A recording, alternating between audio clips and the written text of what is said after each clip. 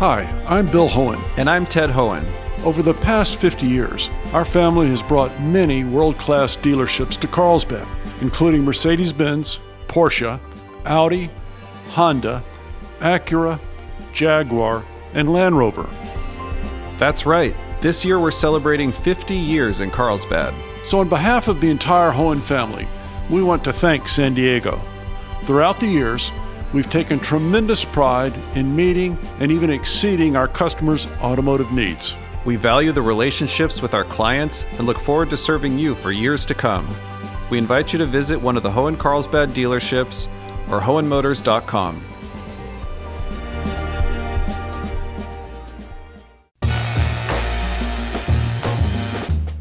It's time for Midday Edition on KPBS. Today we are talking about Hispanic and Latino heritage and identity. I'm Jade Hindman. Here's to conversations that keep you informed, inspired, and make you think.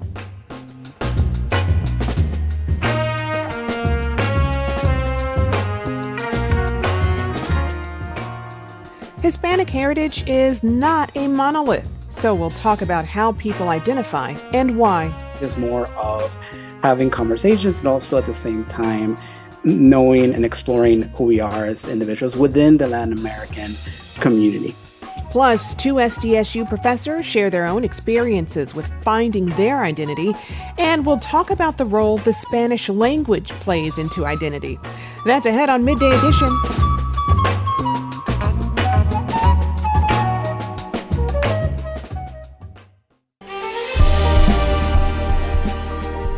Hi, I'm Bill Hohen. And I'm Ted Hohen. Over the past 50 years, our family has brought many world-class dealerships to Carlsbad, including Mercedes-Benz, Porsche, Audi, Honda, Acura, Jaguar, and Land Rover. That's right. This year we're celebrating 50 years in Carlsbad. So on behalf of the entire Hohen family, we want to thank San Diego. Throughout the years, we've taken tremendous pride in meeting and even exceeding our customers' automotive needs. We value the relationships with our clients and look forward to serving you for years to come. We invite you to visit one of the Hohen Carlsbad dealerships or hohenmotors.com.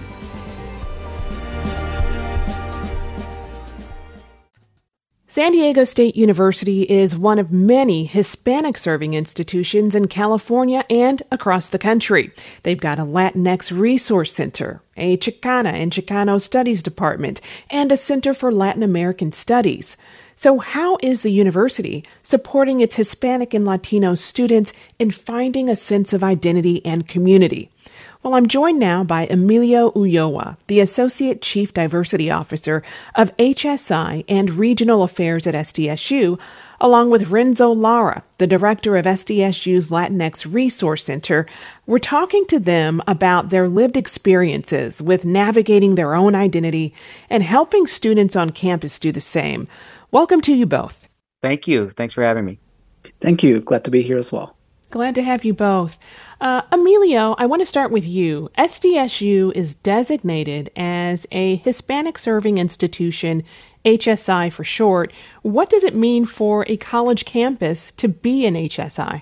Yeah, I'm glad you asked the question. At its basic level definition, it refers to eligibility requirements that a campus has to meet to be able to apply for grants under a federal program, right? So what it means is that a campus, an institution, has to be an accrediting university that has at least 25% of its student body who self-identify as Hispanic or Latino.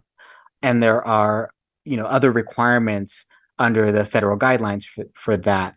But I think it's an important question because that isn't necessarily what it means for our students. That we across the nation, there's been a movement to really think about the true meaning behind being a Hispanic serving institution, as opposed to just thinking about those minimum requirements for federal guidelines.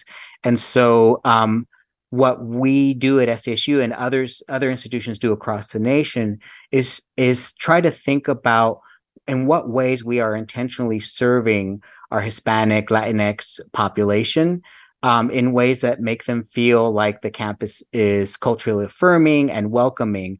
And at SDSU in particular, we don't just think about those experiences for students, but we think about what the campus climate is for faculty and staff and students.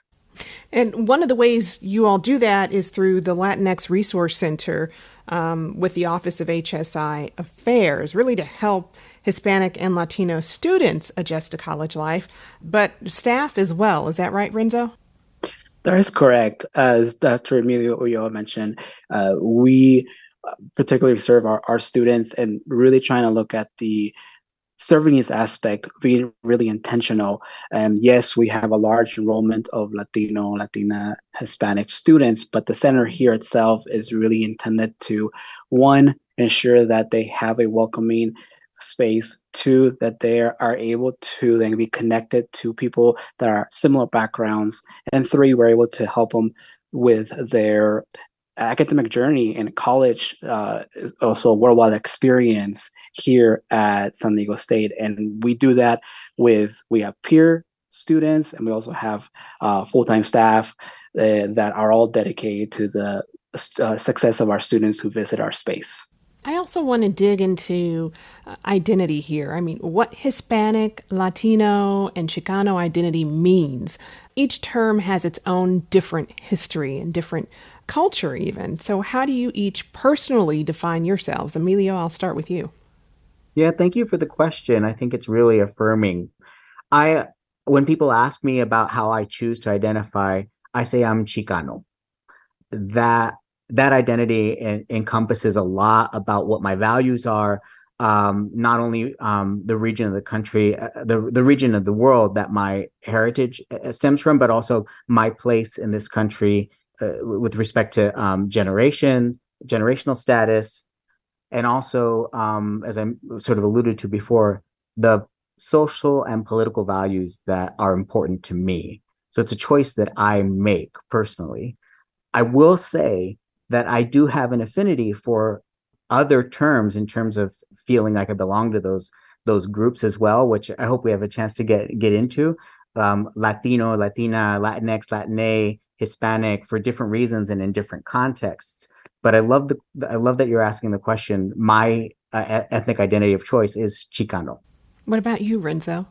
Yes, similar. And one of the things I do want to stress is that, both Emilio and myself, we are not historians or researchers. We're coming from a lived experience in terms of what we see when we're engaged in a community on a daily basis. So this is, again, our lived experience. So for me, it's one, I would say that I'm Mexican American, as I was born in the United States, but I have Mexican heritage from both of my parents.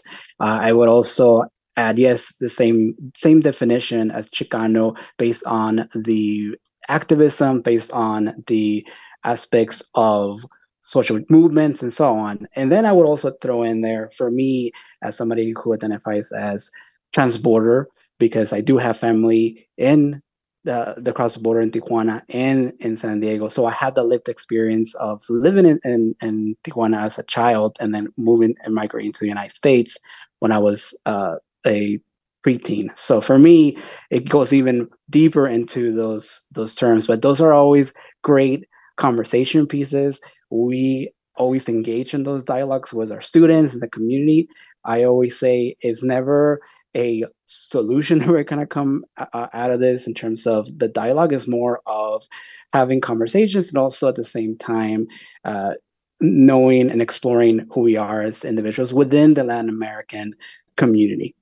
Yeah, if I might add to that as well, one of the things that Dr. Lara and I have talked about that's really important to make sure that we say in this space here is that we're reflecting on the fact that these choices about how one identifies are extremely personal, right? And that they are a function of not just a person's background and history, but how they intersect with the world, how they've come into contact with or have not with institutionalized racism and experiences of discrimination. And each person's choice is a function of their journey. And so we are higher education practitioners. And so we kind of think about these in terms of how we interact with our students and how we interact with our colleagues who are faculty and staff. And we just want to advocate for what we do, which is essentially to have a deep respect for the choices that individual people make about their own ethnic identity. We have our own, and we hope that people respect the choices that we make, and we have a deep respect for the choices that other people make based on their own lived experiences. Well, and both of you identify as Chicano. So what is Chicano identity, and how is it different from Hispanic, Latino, and other identities? To start, but I'd really love to hear Dr. Lara add on to this. So my own personal journey comes from two places. I first heard the term Chicano because I'm a second generation college student. My dad went to UC Riverside and it was very involved with the Chicano movement, the educational movement that was happening in California and in the Southwest.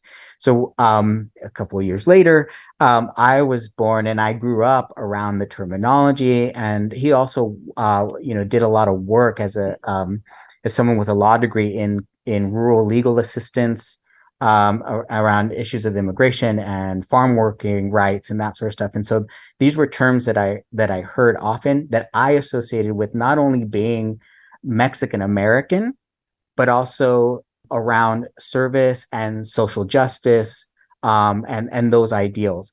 I will say, though, that even though I heard those terms often in my life, I don't know that I truly understood what it meant to be in a place to make that choice for myself until I started at San Diego State University and started learning about the movement, what it entails, why people identify with that term and with that movement. And I took a few Chicano studies courses at SDSU in particular. So yeah, similar experience, right? So for me, I mentioned that I was born in the United States in San Diego, but quickly within less than 2 months, we moved back to the border with my family is in Tijuana. So I had a lived experience as a child for 10 years in across the border. And so then I migrated and settled in the United States. And so for me, I experienced a lot of this sense of assimilation, really tried to embrace what we call, right, the so-called American culture. And so a lot of the times it was suppressed in terms of who I was as an individual. And similar to Dr. Ulloa, myself, when I got into college and when I got to San Diego State, I really started to learn about the empowerment aspects, the activisms of the Chicano movement in the 1960s, really a process of reclaiming our heritage, reclaiming who we are from our ancestors, from our elders, from Aztec, Mexica experience, all the way up to going back to policy in the 1960s and trying to integrate ethnic studies and high schools and so on. So for me, it was a process of reclaiming who I was as not only Mexican American, but this really empowerment term called Chicano, which it stands for this sense of activism, the sense of reclamation, the sense of ideology behind our communities, and really, anybody can really identify as Chicano, but it really started with the Mexican American communities. And for me, that was a process. And when I finished my studies as an undergrad, I really started to take hold of that term. And to this day, I do, as whatever I do in the Latinx Resource Center, whether I am deeply immersed in the community. Not only here, I also oversee a nonprofit that really focus on our low-income Latino youth. And it all encompasses a sense of activism, sense of empowerment. So for me, that's what it means to be a Chicano, and that's why I embrace that term. Still ahead, I'll continue the conversation with SDSU professors Emilio Ulloa and Renzo Lara. They're learning a lot about their own histories, about their place contextually in the U.S. and at our institution. You can join this conversation too. What's been your experience with finding identity and culture in San Diego? Give us a call at 619-452-0228. Leave a message, or you can email us at midday@kpbs.org. We're back after the break.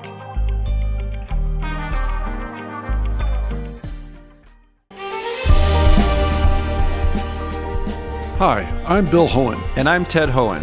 Over the past 50 years, our family has brought many world-class dealerships to Carlsbad, including Mercedes-Benz, Porsche, Audi, Honda, Acura, Jaguar, and Land Rover. That's right. This year we're celebrating 50 years in Carlsbad. So on behalf of the entire Hohen family, we want to thank San Diego. Throughout the years, we've taken tremendous pride in meeting and even exceeding our customers' automotive needs. We value the relationships with our clients and look forward to serving you for years to come.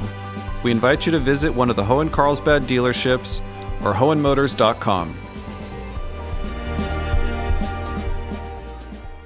Welcome back to KPBS Midday Edition. I'm Jade Hindman. I'm speaking with Emilio Ulloa, the Associate Chief Diversity Officer of HSI and Regional Affairs at SDSU, and Renzo Lara, the Director of SDSU's Latinx Resource Center.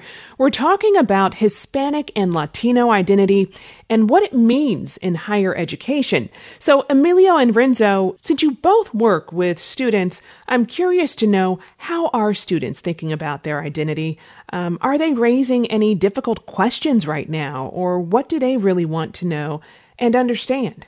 That's a great question. And in a lot of ways, the flow of information is bidirectional. And what I mean by that is that our students teach us a lot about what's on their minds and what their priorities are and what's important, and really push the trends. And at the same time, they're learning a lot about their own histories, about their place contextually in the U.S. and at our institution. One thing I think is important to share is that we do sort of reach out to ask questions of our students, both in formal and informal ways. And one thing that I think is fascinating is that their answers reflect a little bit about where their mind is and where their focus on social justice is, and where we need to pay attention to where we should go with these terms, but also in some cases where they are developmentally. You know, there is a developmental component to ethnic identity that we have to consider, and then we have to respect. When we survey our students and we ask them in an open-ended way, how do you identify? We get a wide variety of answers from our students who, at least by virtue of their applications, have identified as Hispanic or Latino. The answers they give us range widely. Some based on their nation, their background, nation of origin, so geographically placing themselves as Honduran or Mexicano or Mexican. Others embracing the gendered terms Latino or Latina, some preferring to be called Hispanic, and yes, a few choosing to identify as Chicana or Chicano. So it's really fascinating, sort of the variance in the ways that students identify themselves, which is, again, a function of, I think, their own lived experience, but also that developmental process as well. I will say that in addition to that, we do learn a lot from our students. And I think that our attention that we are paying to emphasizing the inclusive nature of these terms when we are attempting to describe the community as a whole and choosing to use non-binary gendered terms is largely at the urging of our students and what's important to them in terms of society and their priorities. Mm-hmm. I would also add to that there is a distinction between having a general term, right? In terms of, I mentioned, I oversee the Latinx Resource Center, but that is different, as Dr. Emilio mentioned, in regards to the development aspects of our students, how they identify. So we started this conversation with how we individually identify, but in terms of where I'm filling out information, right? So if you're asking me personally, in terms of if I'm filing a government form and that is the term Hispanic, then I would choose that. If you're asking me and other aspects of if I speak Spanish and cultural traditions, then I would say yes, Latino, Latinx. So there is a sense of individualism that goes into this. But in terms of general terms, we often see Latinx and Hispanic as being identified as those general aspects of it. Yeah, and again, the caveat, not sort of can't be overstated that we are not historians or ethnic Mm-hmm. studies experts, but it is true that these terms have an evolutionary aspect to them.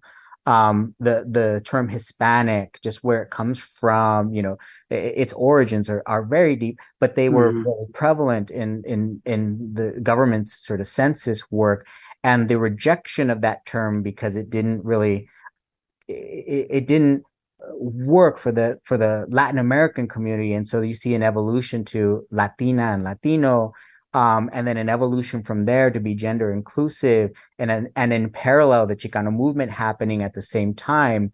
And at each of these stages of evolution, you have folks who don't agree with those evolutionary changes for different reasons, and that's why I think we get such a variety of choices that people make, and also why I think we have to respect people's choices in terms of those terms. Yeah, I feel like, some of that resistance to being called Hispanic was from people not wanting to identify or at least identify with the identity that colonizers put upon them. Is that kind of accurate there? Yes, that is one of what we see at times, especially as we saw in terms of being Hispanic being used as an ethnic identifier during the 1970s census, and a lot of that, again, from my lived experience at Chicano, I can say at first, like, yeah, I didn't want to identify as Hispanic because my process is more of reclaiming who I am from my own individual identity. And as we see the evolution of this term, where Latino came around in the 1990s, that became a pan-ethnic term to describe individuals from Latin American origins that included more sense of culture, tradition.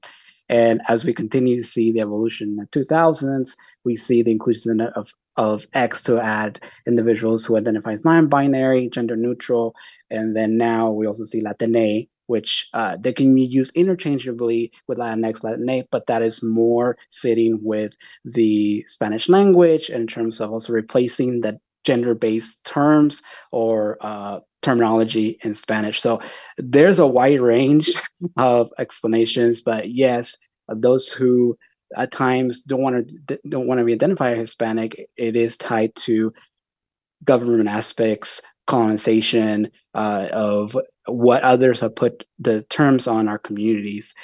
At the Latinx Resource Center, anybody can come in and identify how what they would like. We done this workshops, we done conversations, and ultimately at the end, I think individuals leave with those conversations having more questions than answers, and that's okay because for us, it's never trying to get to an end and saying this is what everybody needs to identify. It's more of about the process and the journey. Yeah, I would say this is probably a good place to interject as well about the fact that as a community, we really are not a monolith.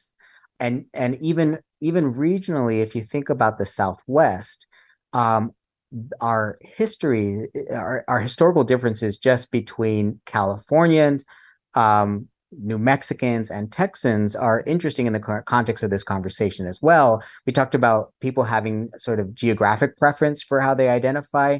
And shout out to all those Tejanos out there. Mm-hmm. And also, I think it's important to note. So I married a woman from New Mexico, and I can tell you that my California experience was one that shaped my sense for what was right and what made sense. And in New Mexico, the connection that they have with the term Hispano is really different, and it does not have that same rejection that you referred to when it comes to colonization. And it makes sense because the history in that region is in fact very different from many of us in California or even Texas. Yeah. As we continue this conversation about identity, I want to talk about communities that may be overlooked. I mean, do Indigenous students identify with these labels? And, how is the campus working to be more inclusive of Afro-Latino and Indigenous students? Well, I'm glad you asked that. That was my follow-up point as well, as that because if you look at the Latin American region, right, it includes over 30 countries. And what I like to include as well is not only Latin American countries, but also going beyond our borders. Because if you look at culture, immigration, migration patterns, we know that our communities are all over the Western Hemisphere. And for us, it transcends borders. And we know within those borders, we have indigenous communities, and they've been there for millennia. So it's important to know, and just Latin America in itself, we have over 500 indigenous groups that speak over hundreds of different languages and or dialects. And for those communities, they really don't embrace Latino or Latinx or Hispanic because, again, it doesn't tie into the culture, the language, the roots of the traditions of their indigenous regions. So yes, that is very important to note.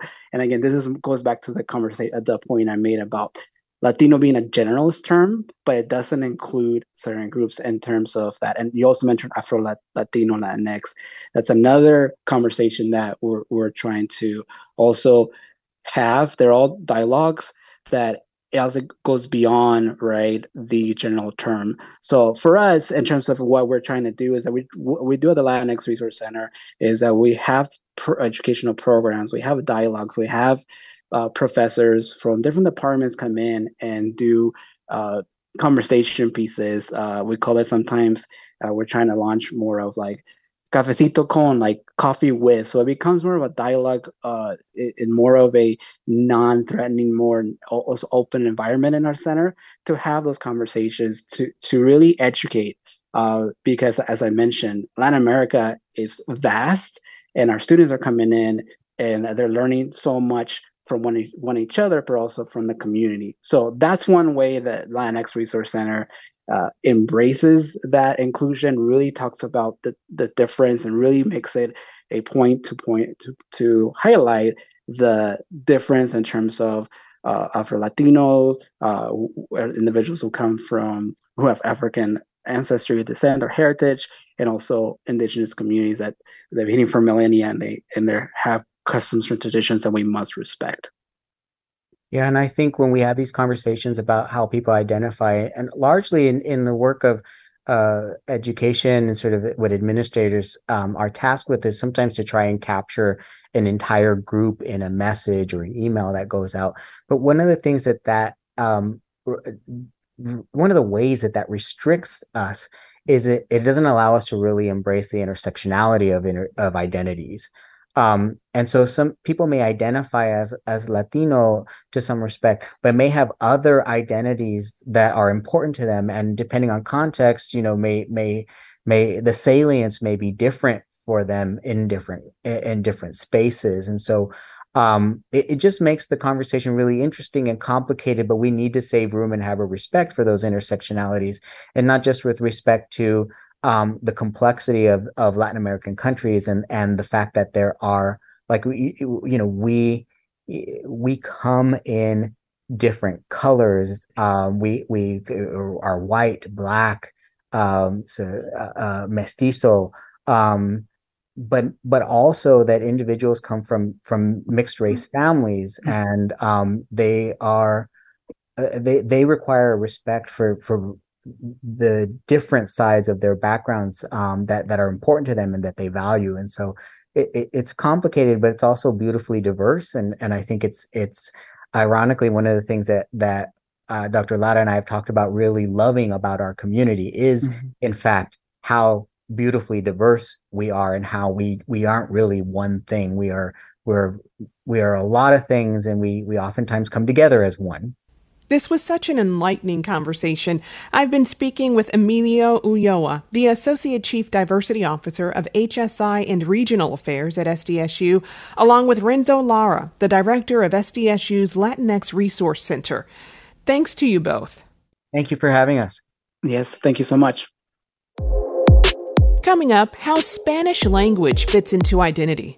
Spanish is a great tool to connect, whether it's with your family, whether it's professionally.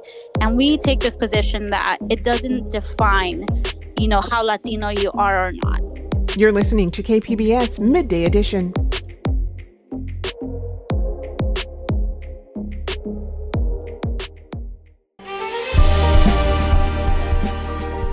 Hi, I'm Bill Hohen. And I'm Ted Hohen. Over the past 50 years, our family has brought many world-class dealerships to Carlsbad, including Mercedes-Benz, Porsche, Audi, Honda, Acura, Jaguar, and Land Rover. That's right. This year we're celebrating 50 years in Carlsbad. So on behalf of the entire Hohen family, we want to thank San Diego.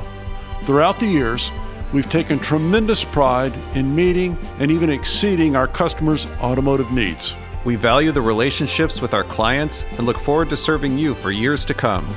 We invite you to visit one of the Hohen Carlsbad dealerships or hohenmotors.com. Welcome back to KPBS Midday Edition. I'm Jade Hindman. A recent study from Pew Research found that the majority of Latinos in the U.S. speak Spanish, at least somewhat. But for U.S. Latinos who don't speak Spanish, more than half reported being shamed for not speaking the language. The findings led my next guest to explore the intersection of language and culture when thinking about Latinidad, or Latino identity, and the tension that often comes with it. Alejandra Molina is a staff writer with the Los Angeles Times and its De Los section, which shares stories about Latino culture. Alejandra, welcome to Midday Edition. Thanks for having me. So at the heart of your article, you're trying to make sense of this Pew Research study about Spanish and Latino identity. What did this research find? Yes, so some of the major findings from the Pew are that, most U.S. Latinos speak Spanish, but obviously not all do. And when you start factoring in the third or higher generation Latinos, there's a much higher share who are not Spanish speakers. And it did find that almost half of U.S. Latinos who don't speak Spanish have been shamed because of it.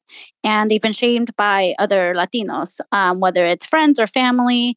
And many Latinos did report hearing, other Latinos make jokes about those who don't speak Spanish. And another important finding from the Pew is that most Latinos do say it's important for future generations of Latinos in the U.S. to speak the language. But most also say that it's not necessary to speak Spanish in order to be considered Latino. And I thought it was interesting also that the Pew factored in the use of Spanglish, which is, the use of both English and Spanish, how widespread it is among U.S. Latinos. I think a majority did say that they speak a combination of both Spanish and English. So, as you mentioned, many Latinos who do not speak Spanish or feel they don't speak it well enough often feel shame. Unpack that for me. Yeah. And so I think back to my conversation with Jackie Rodriguez and Wendy Ramirez of Spanish Sin Pena. So they created this online space where Latinos can learn and reclaim the language.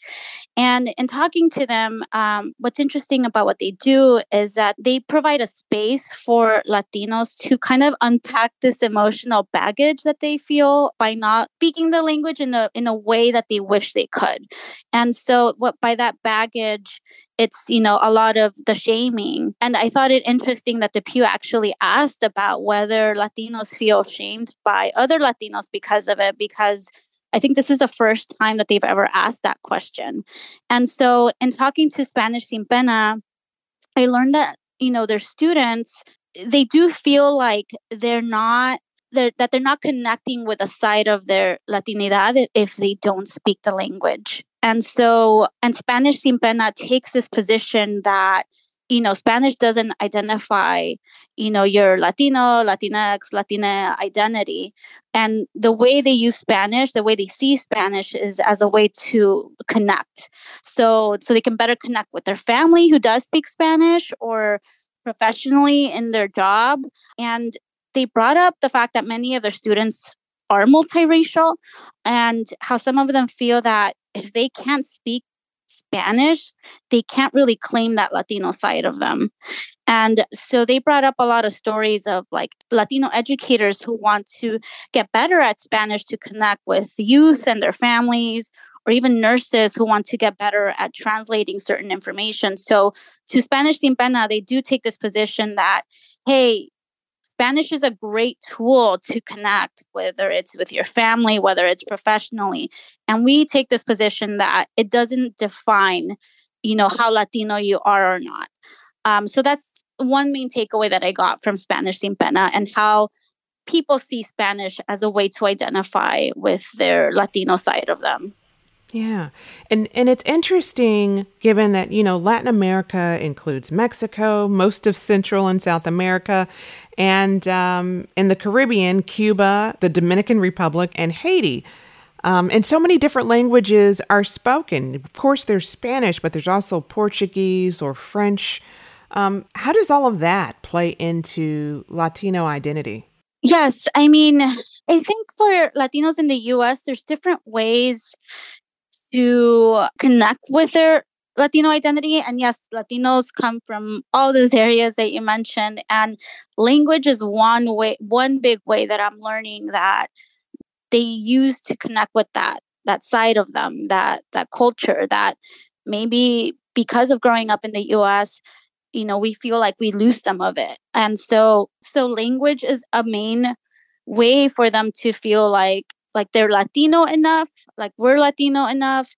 Do you use sports sometimes? You root for the Mexican home team to connect with your team, or it's a Salvadoran home team to connect with your Latinidad. There's food, there's religion, but Spanish is one big way that I feel like a lot of us feel like we need to speak it, and we need to speak it well because we are like hyphenated, and so it's just a lot of unpacking that you have to do. Yeah. I mean, do Spanish-speaking Latinos embrace Portuguese or Latinos who speak Portuguese or Latinos who speak French as Latino? I'm not sure. I'm really not sure if those, generally, it's the same, Yeah. But yeah, and writing about, when I started writing about Latinidad for the Times, and I've only been doing this for a few months, and I'm learning that Spanish just plays such a central role, and unpacking it. There's so many layers on why some of us don't speak it, on why we don't speak it a certain way, because there's a difference when you speak it conversationally in your family, but when you get in the workforce and you have to use a language, it's a different kind of Spanish that you have to use professionally. So some of us are lacking in that, and me included. I grew up speaking, my first language is actually Spanish, but in the schooling system it's all English, so you forget a lot of it. And so it's just constantly trying to maintain that language, to keep connecting with my parents and my grandparents, and my family who uses Spanish more than me.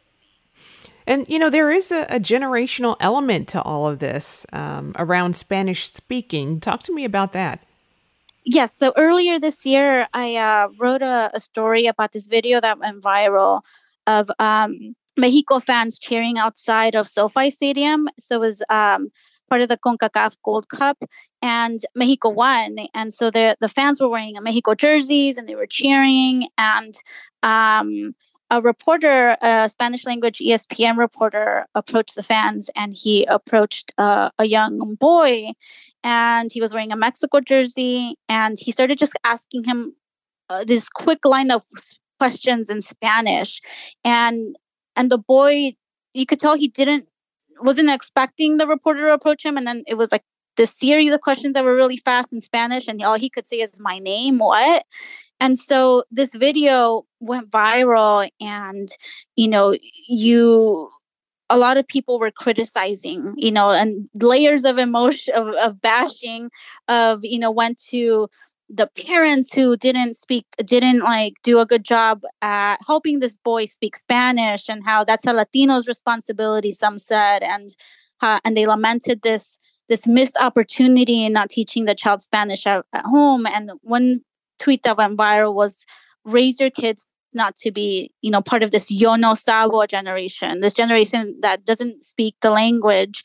And so I spoke with people in reaction to it. And one conversation that stands out is this conversation I had with Jennifer Najera. She's a professor of ethnic studies at UCR, at UC Riverside. And she talked about just being part of this generation where her mom grew up in Texas during the 1950s, and children at the time would be punished for speaking Spanish. So her mom didn't want her children to go through this, and so she made it a point to have her children speak English and speak it well. And maybe Spanish wasn't prioritized in that same way.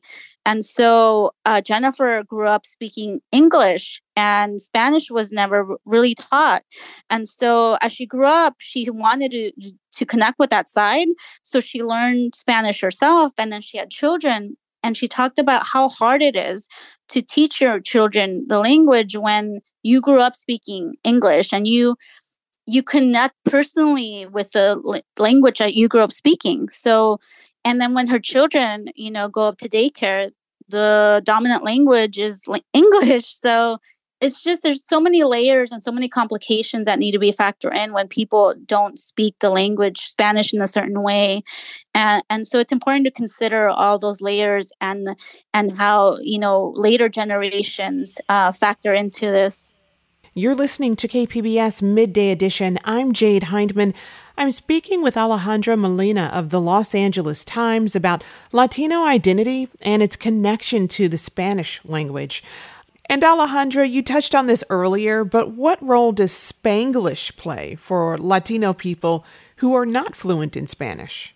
Yeah, so I think Spanglish is really important for many of us here, because when we can't fully, when our brains are trying to speak both languages, sometimes you mix both of them. So sometimes you resort to Spanglish to get your point across. And in talking with Spanish Sin Pena, the online space where, Latinos work through learning and speaking Spanish, they really embrace the use of Spanglish.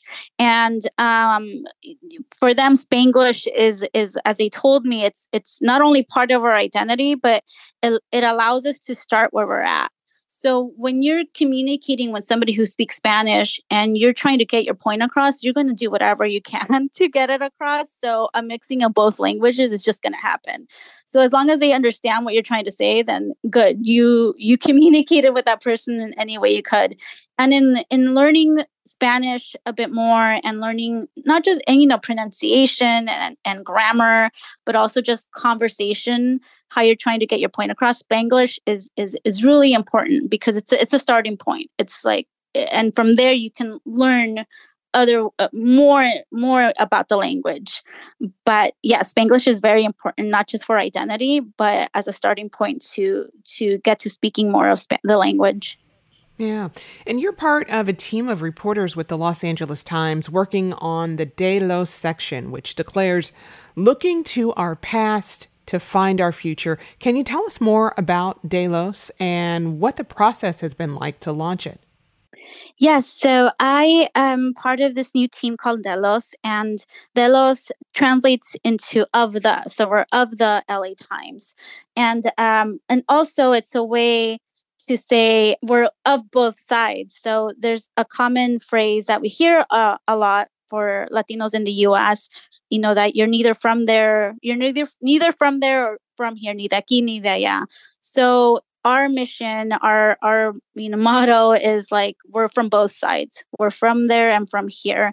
And so in our coverage, we try to capture that. We try to capture that in, what does Latinidad mean for U.S. Latinos, and so a lot of what we write about is, different points of identity. Spanish, for example, I've written a lot about how Spanish ties to your identity.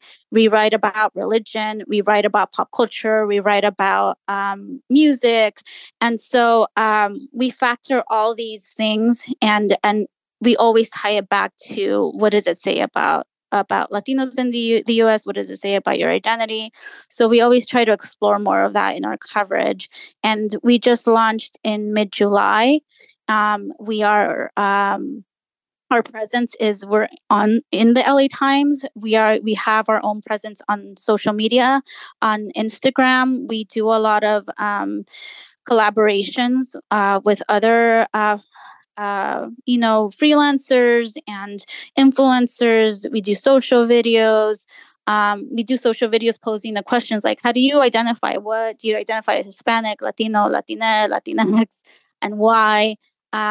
So we do a lot of that. And one cool thing about Delos is that we have a community engagement editor, and that editor's role is to really facilitate discussion, community, and we try to make our presence a physical presence as well in out there in different communities across Southern California. But our coverage is not just in California. Obviously, we focus on Latinos across the country. Mm-hmm. Yeah. Finally, what do you hope readers take away from your article looking into how Spanish plays a role in Latino identity?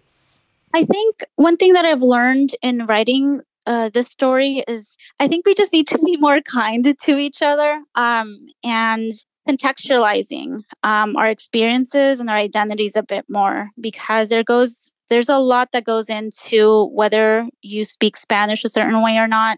And it's just understanding, those experiences a bit better, because I think it's easy to kind of shame somebody else for not speaking it, but you don't fully understand the reasons why. So, just being more kind to each other and understanding where we come from. I've been speaking with Alejandra Molina, staff writer with the Los Angeles Times and its Delos initiative, exploring Latino culture and identity. Alejandra, thank you so much for joining us today. Thank you so much for having me.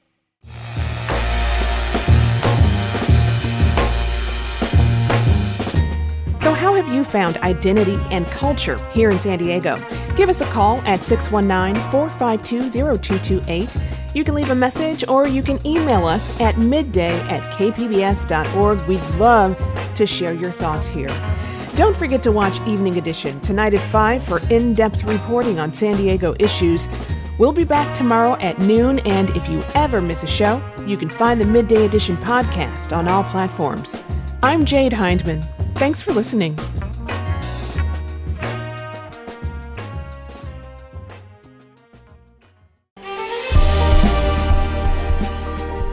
Hi, I'm Bill Hohen. And I'm Ted Hohen. Over the past 50 years, our family has brought many world-class dealerships to Carlsbad, including Mercedes-Benz, Porsche, Audi, Honda, Acura, Jaguar, and Land Rover. That's right. This year we're celebrating 50 years in Carlsbad. So on behalf of the entire Hohen family, we want to thank San Diego. Throughout the years, we've taken tremendous pride in meeting and even exceeding our customers' automotive needs. We value the relationships with our clients and look forward to serving you for years to come. We invite you to visit one of the Hohen Carlsbad dealerships or hohenmotors.com.